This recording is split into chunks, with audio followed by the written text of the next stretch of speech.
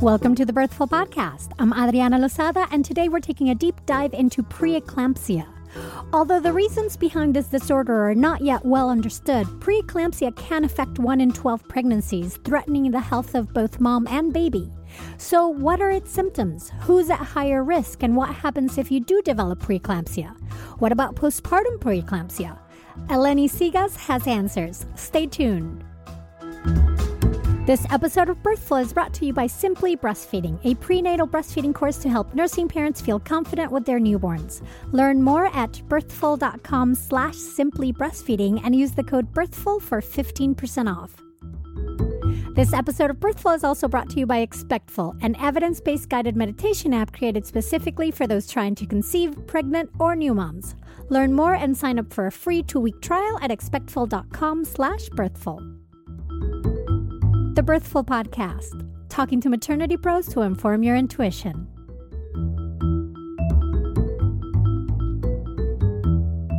Hello, mighty parents and parents-to-be. As always, thank you so much for listening and all the love you give the show. And if you like what you hear is helpful, please make sure you subscribe so you don't miss a thing. And if you'd like to further support this podcast, then please support its sponsors, who in this week's case are Simply Breastfeeding and Expectful. So May is Preeclampsia Awareness Month, and I'm so thrilled to be talking today with Eleni Sigas, who is the CEO of the Preeclampsia Foundation and 2-time preeclampsia survivor herself. One of the things that Eleni mentioned to me after we recorded and that she wanted to make sure that got into the episode is that there is a preeclampsia registry at preeclampsiaregistry.org that serves as a living database to bring together, quote, those affected, their family members, and researchers to advance knowledge and discover preventions and treatment for eclampsia, HELP syndrome, and related hypertensive disorders of pregnancy, end quote. So I've added a link to the show notes as well. You can check that out. If you have something to share with the registry, go do it. All right, before we start, I do want to give you a heads up that there are instances in this episode where we talk about infant death and loss. So keep that in mind. So here we go. Eleni, it's so great to have you here on the show. Welcome. Thank you, Adriana. I'm really pleased to be with you all today. We're really appreciative of the opportunity to talk about preeclampsia. Yes, and it's such an important topic. And to tell you the truth, I've been wanting to do this for quite a while, but I've had requests from listeners, I think 2 or 3 so far, asking for information on eclampsia and preeclampsia and the whole bit. So I'm so thrilled to have you here and that this is happening. Oh, good. Well, it's probably an indication of how little information they're getting in the course of prenatal care, which is something we're trying to correct. But it doesn't surprise me that a lot of women are wanting information. So excited to do this. Yeah. And before we get into the topic and dive deep, why don't you tell us a little bit about yourself? How did you get into this work? Well, like a lot of patient advocates, we usually get drawn into issues like this through personal experience. Usually not terribly good personal experience. Usually we get into it because something not so good happened, and we're really passionate about wanting to make a difference. And that's certainly my story. My first pregnancy was eons ago, 20 years to be specific. And which seems like ages ago, but at the same time, memories of that experience, I can close my eyes and feel like it was yesterday. But 20 years ago I was pregnant with my first child and suffered from severe preeclampsia that really went undiagnosed longer than it should have. There were a number of, let's just say, errors of omission that were made. And unfortunately, my baby girl died. I was 29 weeks pregnant. We were rushing to get to a hospital from one hospital to another, actually, to deliver her by emergency, an emergency delivery to save her life. And just didn't get there soon enough. She died in transit. And so that was my horrifying introduction to something that I knew nothing about, had never heard of, and was, of course, fraught with questions, as most women are. So fast forward, got a lot of questions answered, and got second opinions on my own health and why this might have happened, and was cleared to get pregnant again. I did develop severe preeclampsia again, although this time under the care of a very competent maternal fetal medicine specialist. This is an obstetrician who's gone on for additional training for high-risk pregnancies, so I was under his care, and so it was a much more managed, highly monitored situation with that second pregnancy. But I did get it again, and it was a matter of just very crucial timing when the baby was no longer growing, and I was getting sicker. And it was like, okay, time to bail out of this pregnancy. So he came early. He definitely suffered from what was called intrauterine growth restriction. Spent a couple weeks in the NICU. That's not a fun experience, but you know what? It sure beats having to bury your baby at a funeral. So that was my introduction into this world. I did not join the foundation. I did not find the foundation actually until a little bit later. In fact, it didn't even exist through my first couple of pregnancies. And so I joined as a volunteer while I was having my own sort of career in another field, and became very involved as a volunteer, spent some time on the board of directors.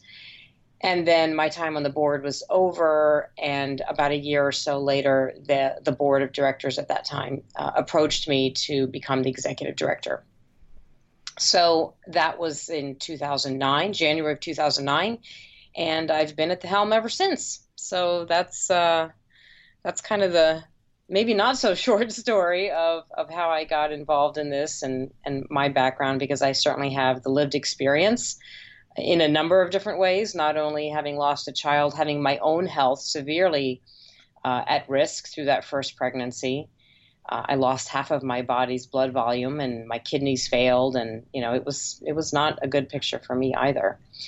But through that, and through the next pregnancy, and then through a third pregnancy where I was seen by a super specialist, I would call him, who diagnosed me with probably getting preeclampsia again and put me on a beta blocker that would regulate my cardiac output. So my heart was working too hard. Even though I was not having high blood pressure yet, my heart was working too hard. And so we put me on a beta blocker that would control that, kind of get it into normal range. And so that third pregnancy went beautifully. It was definitely, again, highly managed, highly monitored. We were concerned about the baby's growth, so we wanted to keep a close eye on that. And but it all worked, because I went to 39 weeks and delivered almost an 8-pound, just an ounce shy of 8-pound baby, healthy baby boy. And my two boys are now 18 and 16 and super healthy and super delightful. And so I have had the best and worst of motherhood of all extremes through my experience. Indeed, indeed. And even though it's been 20 years ago, I am sorry about your loss. I am sorry that this is how you got propelled into this work, because from, what you've been telling us, I'm sure it was something nobody can even imagine unless they're in that situation. So thank you for sharing that. I wanted to acknowledge that first and foremost.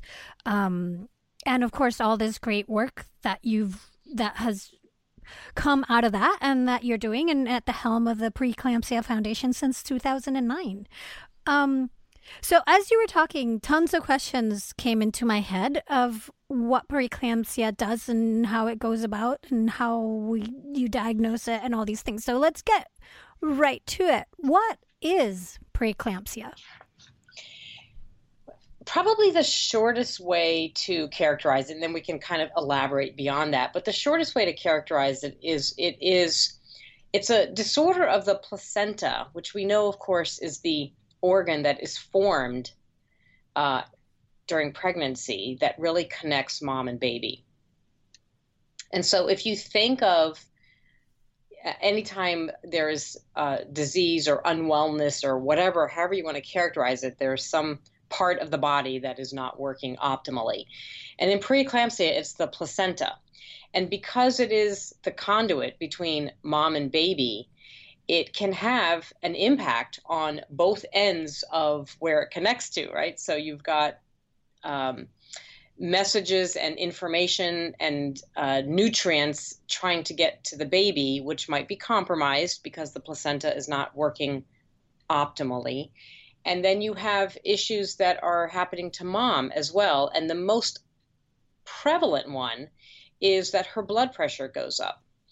And it goes up in a very dangerous way. Pregnancy, or I should say high blood pressure in pregnancy, is not your run-of-the-mill high blood pressure that happens outside of pregnancy. It's quite dangerous. It definitely needs to be monitored very carefully and controlled. But high blood pressure is the most obvious indicator that there is something wrong, and we call it preeclampsia. There are other things that can go wrong as well. It is what we call a multi-system disorder, because it's not just that your blood pressure goes up. There are other things that can be affected, like your kidneys, your liver. There can be swelling in the brain. So there can be an effect on your vision, on other aspects of your brain function, and of course your heart. So it is a multi-system disorder, but it is fundamentally when the placenta is just not operating as optimally as it should be. So is any time that the placenta is not operating as optimal as it should be, is that under the category of preeclampsia, or are there other situations where the placenta is not working great, but it's something else? It could be something else. So let's put it this way. The formal definition of preeclampsia is it is when you have high blood pressure in pregnancy that is really as a result of that pregnancy. So not somebody who came into pregnancy with high blood pressure, but somebody whose pregnancy caused this high blood pressure and other things to happen. So kidneys to fail, as I was mentioning before, swelling in the brain, liver, there's a number of things that could be affected. So that really is the classic definition of preeclampsia. There are other things that can happen, though, in a suboptimal environment for the baby. So a woman could have, or a baby, as I mentioned with my second pregnancy, my son had what's called intrauterine growth restriction, or IUGR. Sometimes you hear this referred to as an SGA baby, or other things that basically reflect that the baby's growth has been compromised in some way. And so normally that is also an indication of the placenta not operating as effectively as it should be. Mm-hmm. And how common is preeclampsia? How often does it occur? Well, it varies by country. It varies by region, but generally speaking, you're going to see rates of anywhere between 3 and 10%. And I realize that's pretty broad. But if you really wanted to simplify it, I mean, if listeners wanted to think about, how common is this? It can affect about 1 in 12 pregnancies, which is not terribly rare when you think about it. It's not rare enough that really all women should know what it is, what I should be looking out for. What do I ignore? What don't I ignore? What do I do about it if I have any symptoms? 1 in 12 is not rare in my book. I don't know how you feel about that. No, 1 in 12 is not rare, I don't think, at all. And I think it's, considering how not rare it is, the fact that we don't talk about it so much is alarming. That there's people that don't know what it's about. So yeah, let's go deeper into this of what to look out for. And I really like that you just said what I should ignore and what I shouldn't, because my understanding about preeclampsia is that there's all these symptoms, but it's some can manifest, some cannot. Sometimes they go very quick. Sometimes it's a slow progress. Sometimes you have other symptoms altogether that are confused with other things. And so that it's kind of tricky to put your finger on it. And in that same vein, you can have a situation where the pregnant person can be saying, I feel horrible, and please take a look at this. And some care providers going, well, I see this happening, but it's not triggering any red flags for them. So they're like, that's probably not it. And the inverse also being possible of having some symptoms, but in actuality not being preeclampsia. So I know it's complicated. What should people look out for? So, Adriana, you absolutely nailed it, and probably one of the, several factors that make preeclampsia quite the conundrum, in that the symptoms are what we call often non-specific, which means I'm going to go through a list of symptoms here, and we're going to talk about these, and women need to put them in the category of don't ignore. But none of them by themselves mean, oh my gosh, I definitely have preeclampsia if I have this symptom. So what I would say about these symptoms, and there's a difference between signs and symptoms. When I talk about symptoms, these are things that a woman is going to personally experience. So she might be looking down at her hands or looking in the mirror at her face and realize that she's swollen. Okay, she's got what we call edema. Not so much in the ankles. She might also look at her ankles and go like, oh my gosh, I can't get my feet into my shoes. And while that's annoying, that by itself happens to so many women that we would not really consider that kind of swelling or edema concerning, as much as if it starts happening in the upper extremities, if it starts happening in the face or the hands, then that would be a symptom that should be reported. I mentioned earlier, like one of the things that it can affect is your brain. And one of the ways that that's going to manifest itself to a woman is that she might experience changes in her vision. Her vision might get blurred. She might see auras or stars or twinkling lights. They're seeing double. Any of those kind of visual changes are absolutely concerning and should be reported. Other symptoms include a headache that won't go away. She's taken Tylenol, and a day later she's still got a headache. That's concerning. That needs to be reported. You don't wait on that. Another one would be upper right abdominal pain. Sometimes this is called epigastric pain. Sometimes you hear it referred to as upper right quadrant pain. Basically, if you put your hand right below your right rib cage, it's that area that your liver sits in. And if you're feeling pain in that area, or there might be pain referring to other parts of your body, but it's really emanating from there, that needs to be reported right away. Other things would be shortness of breath. If she experiences sudden weight gain, so if she's gaining 5 pounds in a week, that's pretty significant. Not usually what we look for in pregnancy. So those are some of the symptoms that she herself might experience and should absolutely be reported right away. There are also clinical indicators, and that's what we might call signs, and that's where you might see the high blood pressure. So if she's monitoring her own blood pressure and she sees it going higher than normal, that needs to be reported. Even if she's going to a local pharmacy or drugstore and using one of those machines, which I realize are not necessarily the most accurate, but they're still indicators of something. So if she's got higher than average blood pressure, absolutely needs to be reported. And then the thing that she's not going to necessarily be able to measure unless she's, really diligent about this. I mean, I know in my second pregnancy, I went and bought my own container of protein strips to pee on to see if I had protein in my urine. But the reality is, most of the time, that kind of an indicator is going to show up in a doctor or midwife's office. Which is also why prenatal care is so important. Critically important. Yeah. Absolutely. I mean, that's probably, there are probably two main messages to women who are pregnant. And one of them is absolutely keep your prenatal appointments. This is why prenatal visits were even invented, was to monitor for preeclampsia. I always say, that's why you get your blood pressure checked. It's why you pee in a cup, and it's why you get on a scale. Those are the three things that almost always happen at every prenatal visit. And it's because they're looking for preeclampsia. So that's one thing. And then the other thing is, one of the things that's not on this sort of official list of symptoms, but I would say to women, is trust your instinct. We have this, many of us have this innate sixth sense, and we know when something is not right with our bodies. And a lot of times we kind of science our way or think our way out of listening to that inner voice.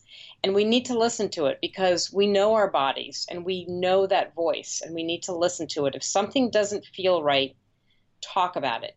Get with your healthcare provider and talk about what you're feeling. And then let's, systematically go through the signs and symptoms and see what else might be going on. They then can take a blood test, see what's going on, chemically in your body, check your blood pressure, do those other things.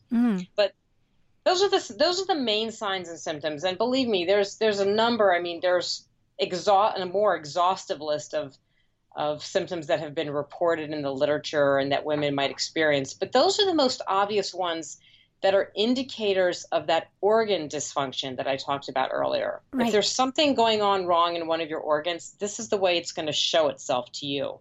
So let's take a quick break. When we come back, let's dig deeper into what happens if you do have preeclampsia and what does that mean for your care during pregnancy and of your baby from then on. We'll be right back. Breastfeeding, it may be natural, but that sure does not mean it's easy. It's a learning process for both you and baby, and like most learning processes, it takes a lot of trial and error. However, this trial and error can sometimes come with a lot of crying, and not necessarily only from your baby. Help lessen the crying and frustration by arming yourself with some solid knowledge. A great way to prepare for this is by taking the Simply Breastfeeding online class created by breastfeeding experts Cindy and Jana. In their class, you'll learn to recognize what your baby is telling you and how to meet your baby's needs starting in the very first hour after birth. You'll also understand the basics of breastfeeding and be able to return to them if you encounter difficulties, and you'll feel confident knowing the answers to most frequently asked questions. Lessen your anxiety and frustration and relax knowing you've got this. Go to birthful.com/simplybreastfeeding to learn more. And as a Birthful listener, you get 15% off if you use the code Birthful when you register. Go to birthful.com/simplybreastfeeding or click the link on the show notes to get you on your way. And we're back talking with Eleni Sigas. And I've got to say, though, I really loved your second point that you mentioned before we went for the break on trusting your instincts. And funny enough, the tagline for this podcast is talking to maternity pros to inform your intuition. Because exactly, right? Because I believe that's you've got to know what's going on, but also put all that information in your body and into what you're experiencing and your reality. Because this pregnancy obviously happens inside you, and you are more finely attuned with what's normal and what's wrong than anybody else. Oh, absolutely. I mean, one of the things that one of the mantras that we are constantly quoting here at the Preeclampsia Foundation is that it's a patient provider partnership. So the doctor or the midwife is an expert on the medical side of what's happening, and that's what they bring to the table. But what we bring to the table is expertise on us, right? I know my body. I've lived with it for 20, 30, 40 years. I know what is my normal. I know when things are off, and that is a super important piece of the puzzle that we have to bring to that partnership with our healthcare provider. Huge. So I think it's really important to make sure people know that. And I love that that's your mantra, because in healthcare, as we usually are brought in, not just for pregnancy, but in general during healthcare, there tends to be somebody else is the expert, and there's a hierarchy differential where you sometimes might be scared to speak up or a little bit hesitant to do so because you figured, well, they told me this and they know better. Oh, yeah. Oh, believe me, there's story after story. And unfortunately, most of us kind of learn the hard way that that's not the case, and that we really do need to be actively engaged in our care. And you know what? For a lot of women, pregnancy is their first really run-in, if you will, with the healthcare system, because most of us are healthy young adults, and we go into our pregnancies, and it's um, our first exposure to the healthcare system for a lot of folks. Not everybody, of course, but it's a chance to. It's your first lesson, if you will, in how do I do this? How do I engage with my provider in a way that is a partnership, that I bring what I know and they bring what they know, and together we're better? Yeah, absolutely. So, do we even know why preeclampsia happens? You know, the short answer is no. Certainly not in a way that would strongly inform what we might want to do to prevent it, for instance, or how we would treat it. Science is hard at work on this, and at a super scientific level, we definitely are starting to get clues. It's not, a big black hole with no information. We're so much further ahead than we were 10 years ago in understanding what's happening at that sort of molecular level, and what's breaking down. And there are these factors in our placenta that are in too much abundance, or they're lacking, and this is contributing to that placental dysfunction that I talked about earlier. But there is enough that is unknown that I think the short answer to the question is no, we really don't know exactly what causes it. We definitely have clues. We are starting to figure out the cascade of effects, that first A breaks down, and that leads to B breaking down, and that leads to C, so we're starting to put the pieces of the puzzle together. But believe me, when you don't really have the top of the box of the puzzle box and see what that finished picture is supposed to look like, it's sort of like trying to put a puzzle together without knowing what the finished picture is supposed to look like. Yeah, and absolutely. I mean, and not for nothing, but as you mentioned, in the past 10 years, big strides have been made in trying to figure this out. My daughter's 13. When she was born, there was just, the answer was a big fat definitive no. Now at least there's like, well, no, but we're trying to figure it out.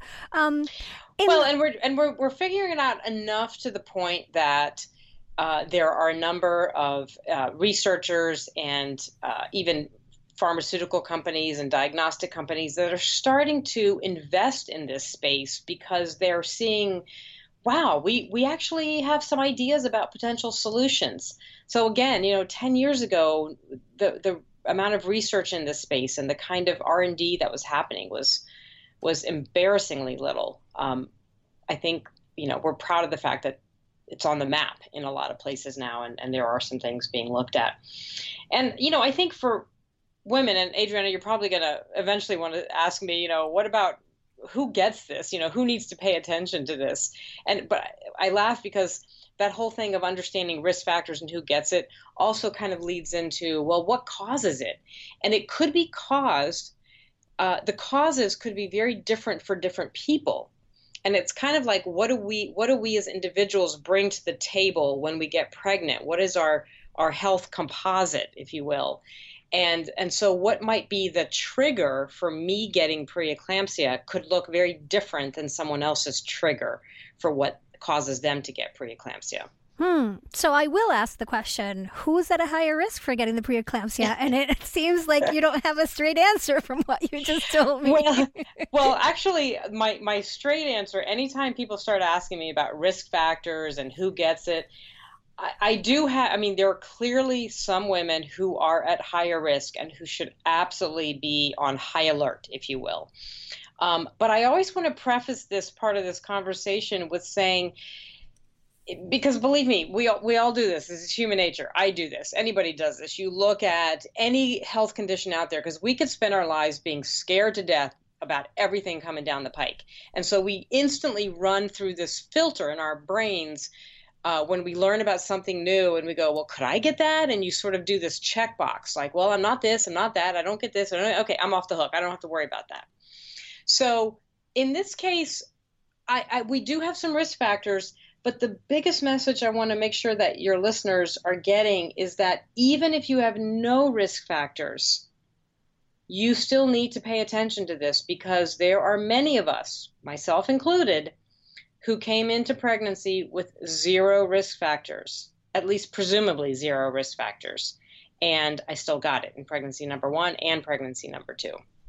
So, having said that, ironically, one of the risk factors, then I say that, presumably no risk factors, one of the risk factors is first pregnancy. And I don't know if this is probably the best way to say this, but it's almost like guilty until proven innocent. Until you have put your body through the strain of pregnancy, which is a perfectly beautiful, normal function of the body, don't get me wrong, but until you have sort of tested it, pressure tested your body against the strain of pregnancy, you really don't know how you're going to react. So first pregnancies, you are at higher risk in your first pregnancy than you would be in subsequent pregnancies. If you've had preeclampsia in a previous pregnancy, then you are at higher risk than, the average woman out there. If you have pre-existing conditions like kidney disease, chronic hypertension, sickle cell disease, a whole host of autoimmune disorders, any of those pre-existing conditions can put you at higher risk for developing it. Things like polycystic ovarian syndrome. There are some blood clotting factors that you may have that you may not even know about. In fact, for a lot of women, pregnancy kind of uncovers this, the fact that they've had some clotting disorders. Obesity and older age are two of the biggest contributors that are probably why we are seeing more and more preeclampsia instead of less and less of it.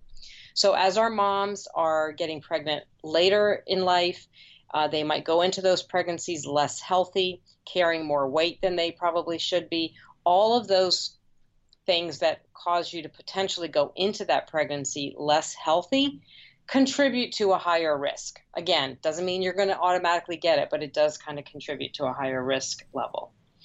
So, what are some other risk factors? In vitro fertilization, if you've had any kind of assisted reproductive technology, you're at higher risk. If you're a particularly young mother, so I mentioned being an older mother, so 40 or older, but also the 18 and youngers. So some of our teen moms, they're at higher risk. And having multiple gestations, if you are pregnant with twins, triplets, etc., you're definitely at higher risk. And then there's some other things which include family history. So taking a look at what was your mom's history with pregnancy.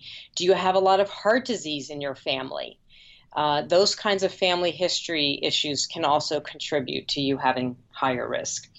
And I think the last one that women would want to pay attention to is if they have diabetes. If you're coming into that pregnancy with diabetes, or if you have a family history of diabetes, those are other risk factors.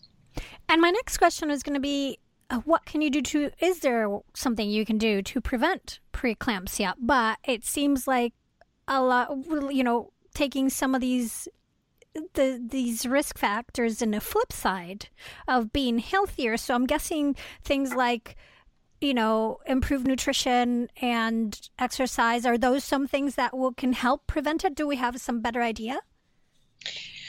Well, certainly, and of course this applies to any pregnancy issue, is you absolutely want to go into that pregnancy as healthy as possible. So if you look at all of those risk factors and you say, well, is there anything I can do to prevent preeclampsia? Well, the short answer is no. There is no take this pill and you're going to prevent preeclampsia kind of a solution. But if you look at all those risk factors and think, okay, what can I do to minimize my risk?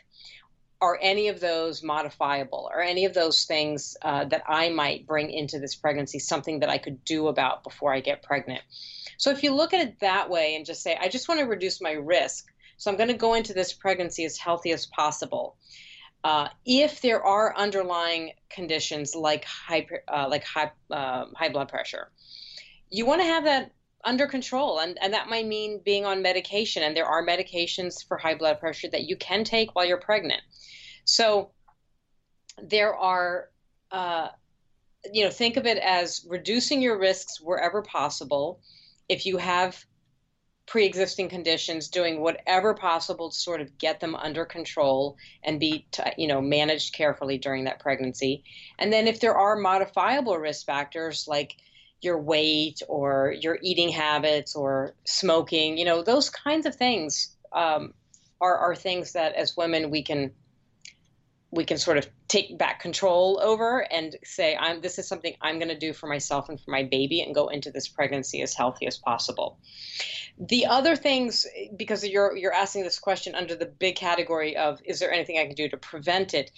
At this point, the only other thing is to take aspirin if you do carry any of the risk factors, particularly the more severe risk factors. And so that I would say talk to your healthcare provider, but taking what we call low dose aspirin or like a prenatal aspirin, that's about 80 to 100 milligrams. Again, you would talk to your care provider about this, but starting that in your first trimester of pregnancy is going to help some women. It is not going to help everybody, but it is going to help some women. And it's been tested enough to know that there's really no downside to taking it. So if it's something that's going to help offset some of your increased risk, then absolutely do it.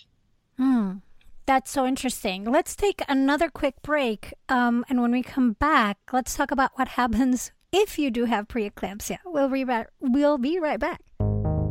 I used to get really upset when something woke me before the alarm and I couldn't get back to sleep. Now I don't really mind anymore, or I mind only a little bit because I use that time to meditate. If it's in the middle of the night and I'm still tired, meditating usually helps me drift off to sleep again.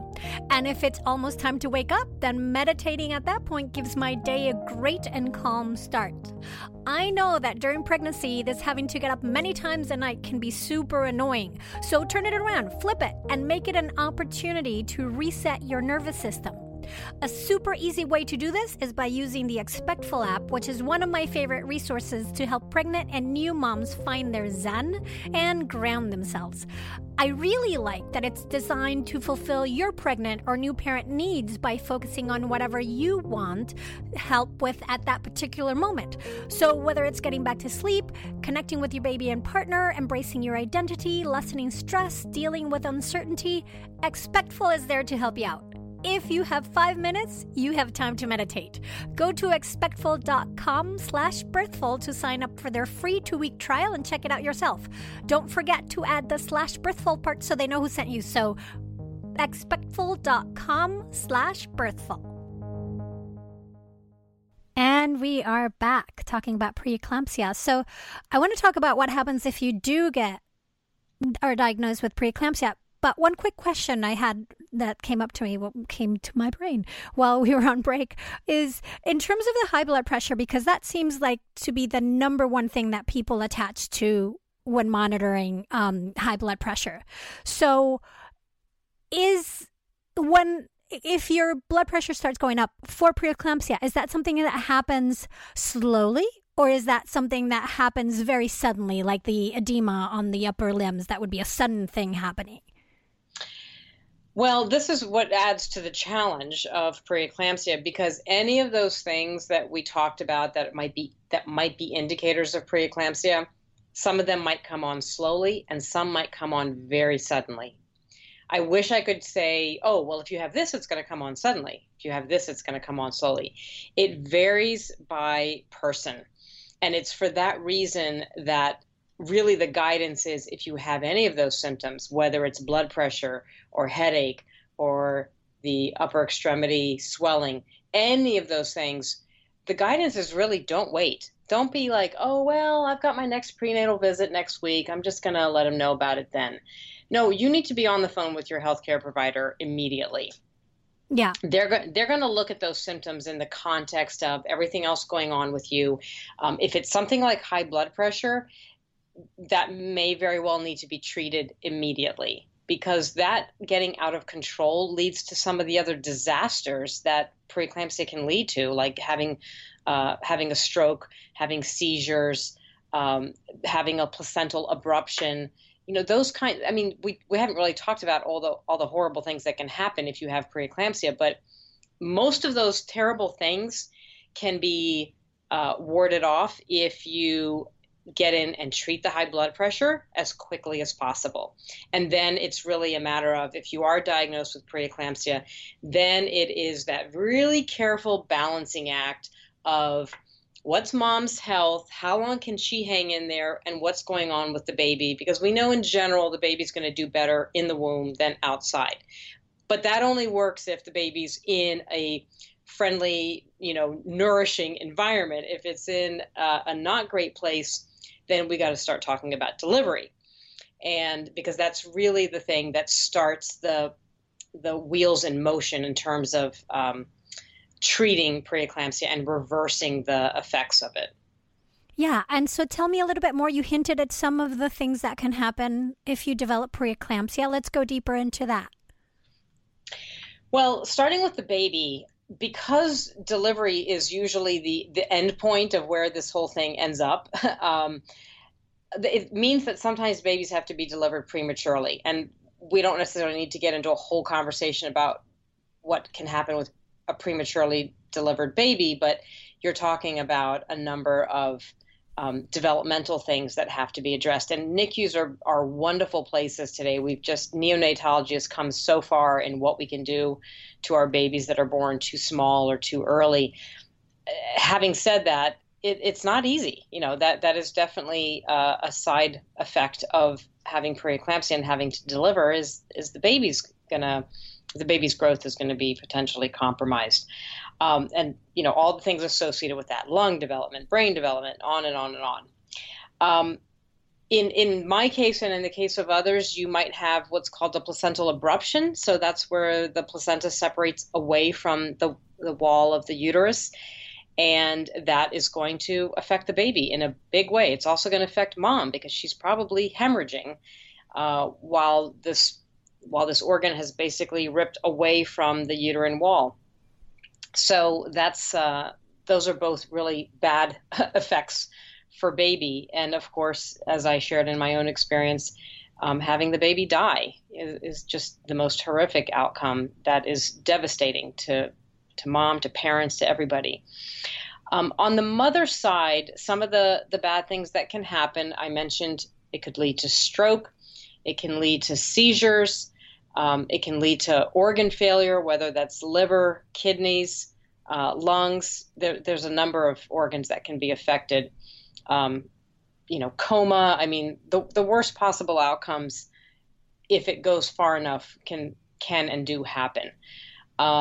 If it's managed effectively, what you're really looking for, sort of the most optimal place we can hope to be in today with what we do know, is getting her blood pressure in a manageable range so she doesn't have a stroke or seizures or things like that, and getting her stabilized and hanging on, kind of taking a watch and wait approach to see how long can we keep her pregnant while baby is still growing and she is stable. And that is a day-by-day, sometimes hour-by-hour assessment that has to be made. And when it is deemed like this is not good for baby or mom anymore, then we need to deliver. And delivery is the treatment. Once we get that placenta out, then the disease process starts reversing. And sometimes that can take days or weeks. And that's why the postpartum period is also super important, because it might take quite a while for mom to be healthy again. Even though the baby's out, there are things that she could still be experiencing days or weeks later. Right. And because when you started talking about this, so of what is preeclampsia, of having the placenta that is not working, that is taxing mom's system and baby's system to an extent. Like, it's putting them under undue stress. So it's that balance of how much are they under stress? Is it very threatening? And depending on how far that went, how much damage was done, reversing it can take quite a bit of time. Not just, it's the damage, the deterioration stops once the placenta comes out, but getting you back to healthy can take a few weeks is what I'm hearing. Yes, absolutely. And actually, interestingly, for some women, they actually get all the way through delivery feeling fine. They never get diagnosed with preeclampsia until afterwards. And that's the really freaky thing. People are like, I had postpartum preeclampsia. I had no preeclampsia until after the baby was born. How is that possible? And believe me, that's a head scratcher because because of what you just described. That's the case. Is you want to get the placenta out of there, and then sort of the mop up process begins. But the reality is that there was probably something already in play, and it was not really diagnosed. It wasn't apparent. And then she delivered, and then things started, the cascade continued to a point then where there was something clinically apparent after delivery. So, how long after birth is there a possibility of developing postpartum preeclampsia? Technically, the literature will say up to 6 weeks. Honestly, if a woman really was, had a perfectly normal pregnancy and delivery and was thinking, oh, I still need to be aware of postpartum preeclampsia, the main thing she's looking for is her blood pressure to be normal.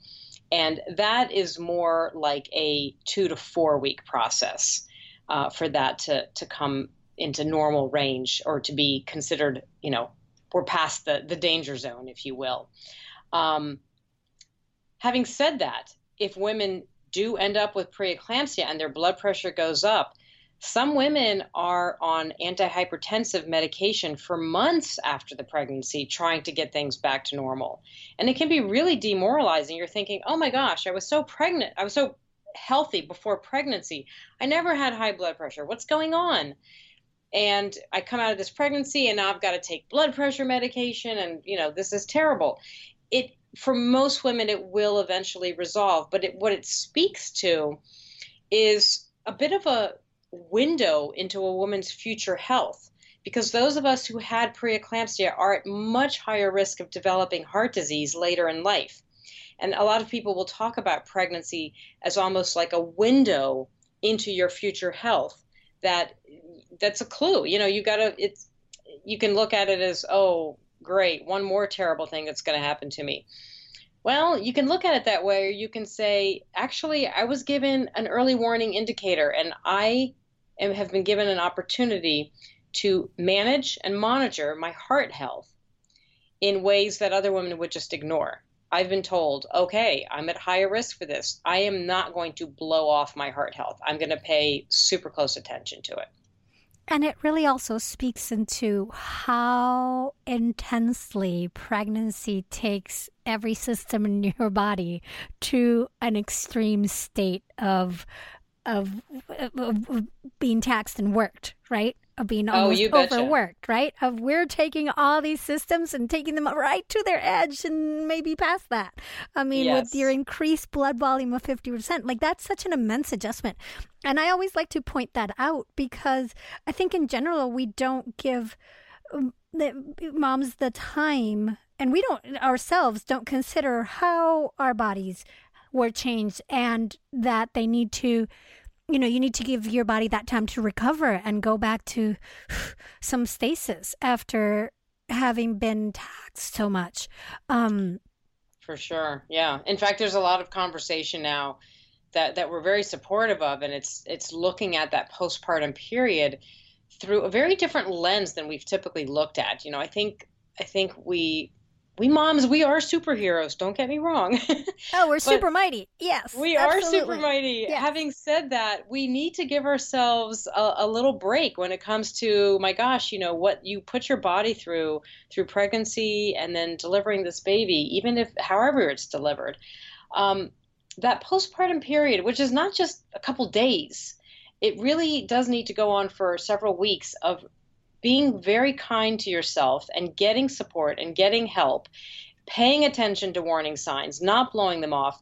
Of course, our attention is on this bundle of joy that we just had, that we hopefully brought home. But even with that, pay attention to yourself, pay attention to your own health, speak up, get the help you need. And that includes your mental health.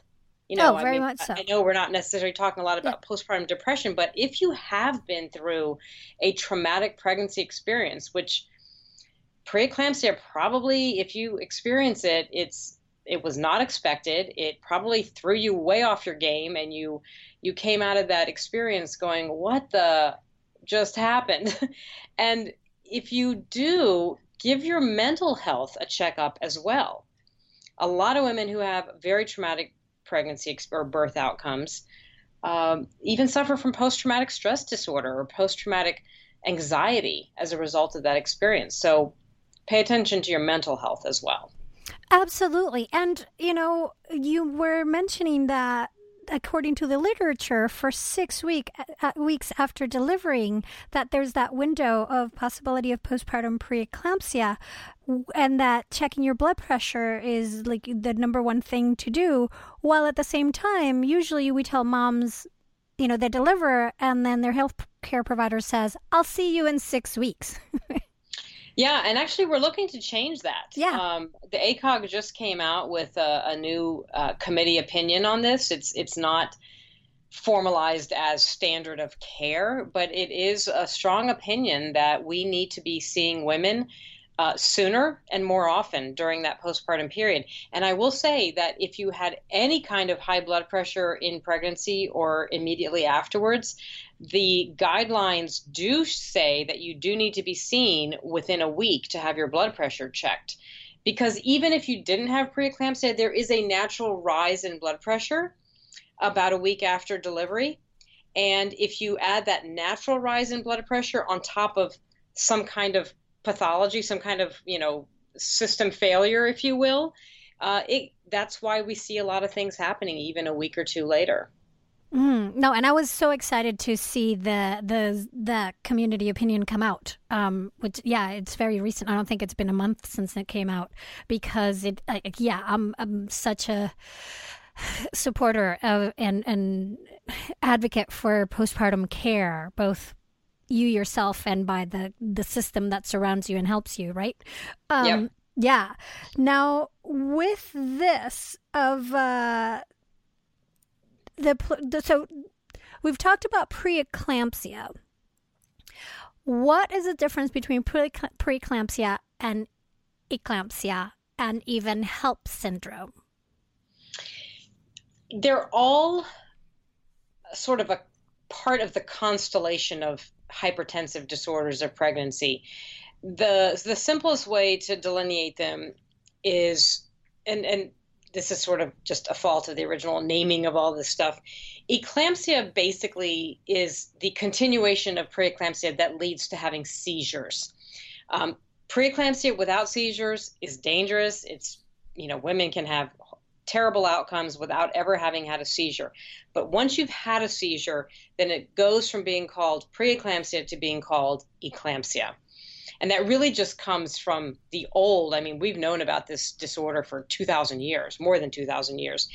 And at the time, there was no way to measure blood pressure. So the only indication of something going wrong was when the woman would be having a seizure, or what they sometimes call fits in some countries, even today. But that would be the only visible indication that something was going wrong, and it was called eclampsia. It comes from the Greek word for lightning, kind of striking out of the blue. And so she has seizures. That's the difference between preeclampsia and eclampsia. HELLP syndrome is a particularly severe variant of preeclampsia, and it stands for, it's HELLP. It stands for hemolysis, elevated liver enzymes, and low platelets. And all of those are factors that contribute to somebody being diagnosed with HELLP syndrome. And the biggest issue is that your liver is affected. That is a significant characterization, if you will, of HELLP syndrome, is that your liver is severely affected. That affects your liver enzymes, your platelets will drop. So there are a number of things that are happening to blood production in your system that have what's called HELLP syndrome, and it's definitely much rarer. You don't see as much of it, but when you have it, it's usually worse. It's definitely not something you want to. Yeah, and I'll link on the show notes. I did an episode with a mom that had experienced HELLP or syndrome, and we actually turned it into a two-part, because the first part was just talking about her experience with the syndrome and the outcome for her pregnancy and her almost dying as well. And then the second episode was on when she did manage to get pregnant again and that experience throughout. So I'll link on the show notes on that. But I remember her saying one of the things that seemed particularly harsh about the HELP syndrome is that she had pretty much no symptoms whatsoever. Mm-hmm. And we hear that a lot with HELP. That just seems so unfair that the worst manifestation of this often comes with the fewest number of symptoms.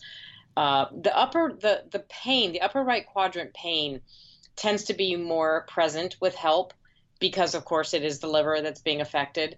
The problem is that pain manifests itself so differently in different women. We've had women who have expressed it as pain in their shoulders, in their neck. It will sometimes refer to other areas of the body. And that just makes it really challenging for healthcare providers to instantly kind of, hone in on it being HELP syndrome. What does help is you can absolutely have a blood test and look at what's happening to things like liver enzymes and platelets, which is much more definitive. Yeah, and that's what she had. Her pain was radiating to her shoulder, to the top back of her shoulder. So she wasn't being heard. Yep. Yeah. Yep.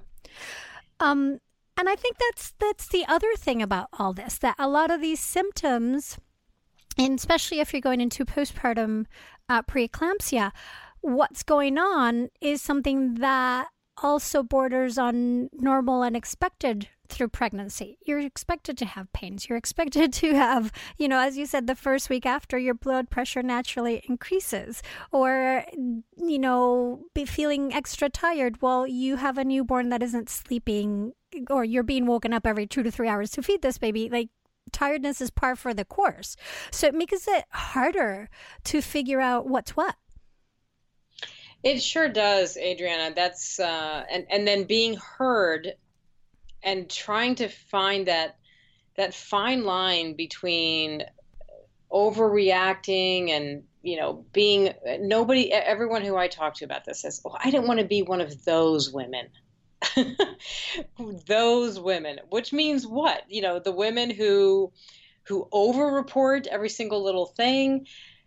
I get that. If you think of this whole thing, we're all on a spectrum. You've got women who are so in tune with their bodies that they report every little thing, and they're super diligent.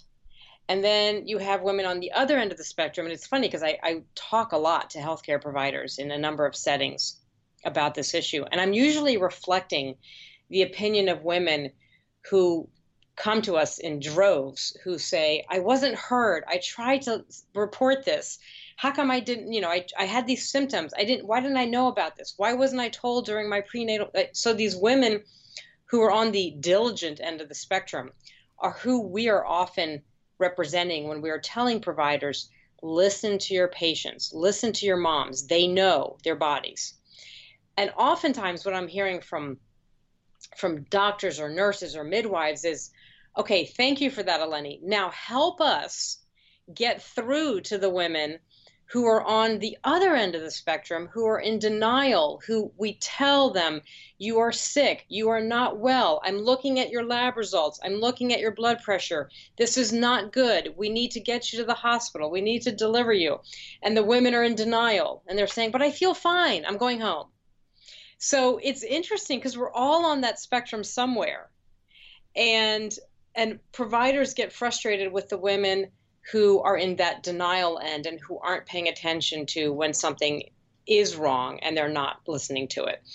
So the thing that I would really counsel, and this is going to sound like, motherhood and apple pie, but being an empowered, expectant mom means having knowledge, having an awareness, not a fear, but an awareness of things that you need to sort of pay attention to, and a confidence to be able to report it to your provider and demand to be listened to.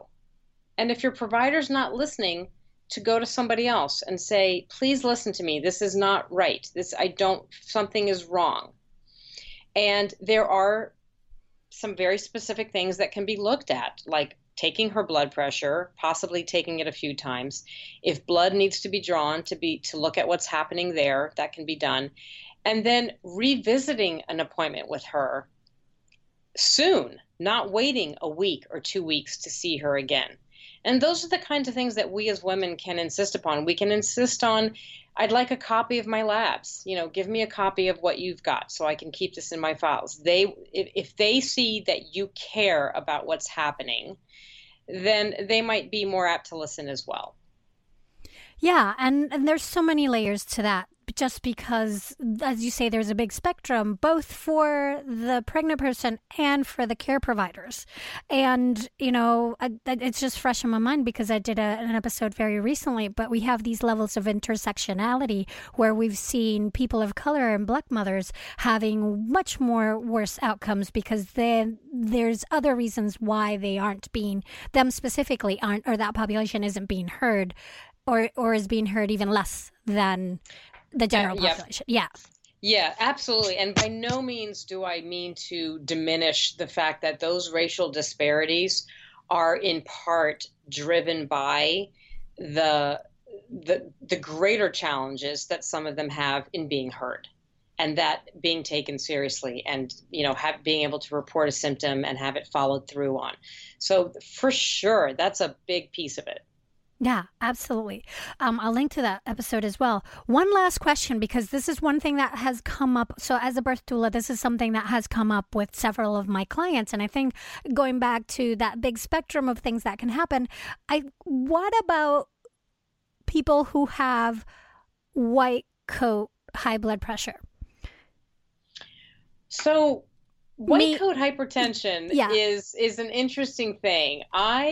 There are a lot of healthcare providers who would tell you that even if the only time your blood pressure is spiking is when you're in the doctor's office, which is basically what white coat hypertension is referring to, that still is an indication that your blood pressure is not normal. Labile pressures that go up and down, may actually be precursors to them going up and staying up. So while I would not say, freak out if you have white coat hypertension, it's enough. I think there are enough healthcare providers who study this intently who would say a couple things. Number one, you might be a great candidate for somebody who should have a blood pressure monitor at home or some other way to take it in a very relaxed environment where you can check it and see what's really going on at home. And then the other piece is, if you are having these pressures that are going up and down like that, we probably need to keep a closer eye on you, because that's probably an indication of blood pressure that's starting to go awry.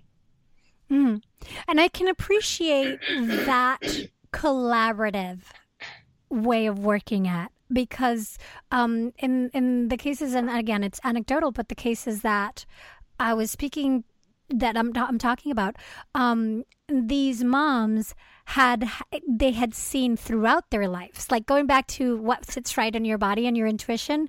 They knew that this wasn't something specific to them being pregnant, that it's something that had happened throughout their lives, that when they went to a doctor's office, their blood pressure was high. So there's the difference of having that and collaborative knowing knowing that. Yes, and knowing sort of that goes back to what we talked about right at the beginning of the hour, is know yourself, thyself, and bring that information to the table. And interestingly, so the flip side to that are the women who have notoriously low blood pressure. So if you're somebody that hovers around 100 over 55, and now you're pregnant and you're in your third trimester and your blood pressure is 135 over 85, that's a pretty significant jump for you. Somebody who has not known you and who's just taking your blood pressure is going to go, oh, you're still okay. You haven't hit that magic 140 over 90 threshold that deems this to be called preeclampsia. But yourself, and yeah, wait a minute, but that is really high for me. can we pay more attention to this, please? Yeah. Absolutely. So having that, being able to speak up for yourself, know yourself, speak up for yourself, and then have a care provider that is willing to listen to you and work in a collaborative space. And collaboration means both of you listening to what each other has to say, according to this, and finding what works, that solution for as a team. Yeah. Yep, absolutely. Very cool. Thank you so much for this wonderful talk. If people want to follow what you're doing or learn more information about the foundation, how can they do that? Well, the easiest way would be to visit our primary website, which is preeclampsia.org. And I'm sure you'll have a link to it, or somebody can see the word spelled out on your podcast, but it's PREECLAMPSIA. So preeclampsia.org is sort of the one-stop shopping. There are a number of patient education materials on there that we make available to healthcare providers. I mean, we make them available to anybody, but the primary audience for them are healthcare providers. So if any of your listeners are working within any kind of healthcare system and want an evidence-based, very simple to use patient education tool, those are also available on our website, because we really do, believe, and I know you do as well, that's why you do this podcast, is getting information to the women so that they know what it is, how do I get through this pregnancy and childbirth in the most empowered way possible, and that's with knowledge. Exactly. And I know there's a lot of, even though we're intended for new and expectant parents, I know there's a lot of doulas that are out there listening to this podcast and childbirth educators. So it's great. I'll make sure to link so that they can, grab those resources, both for themselves and for their clients, to then share with their care providers and have that really collaborative at all levels, the relationship on this topic. Excellent. Well, thank you so much. Mighty Ones, find the in-depth show notes for this episode at birthful.com, where you can also learn more about me, the show, Patreon member benefits, send me messages, and more. I'm also on Facebook or Twitter as @birthful, so come say hi. And if you're looking to prepare for life with your newborn, then go to birthfulcourses.com and sign up. Do it before baby arrives to avoid unnecessary struggles. This episode was produced by me and made possible by you, the Birthful Patreon supporters, and by the wonderful people at Simply Breastfeeding and Expectful. The title song for this podcast is Vive Ace by Kevin McLeod, and the sponsorship song is Air Hockey Saloon by Chris Zabriskie. Find them both at freemusicarchive.org. Also, the Birthful podcast is part of the Parents on Demand network. Find out more at parentsondemand.com. I'm Adriana Lozada. Please join me Friday when I'll be talking to a mighty parent as they share their amazing story here at the Birthful Podcast, because you are stronger than your contractions. Thanks so much for listening.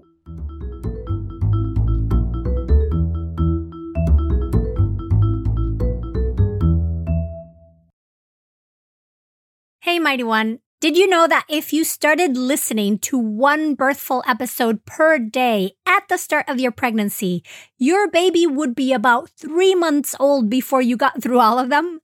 That is so much Birthful.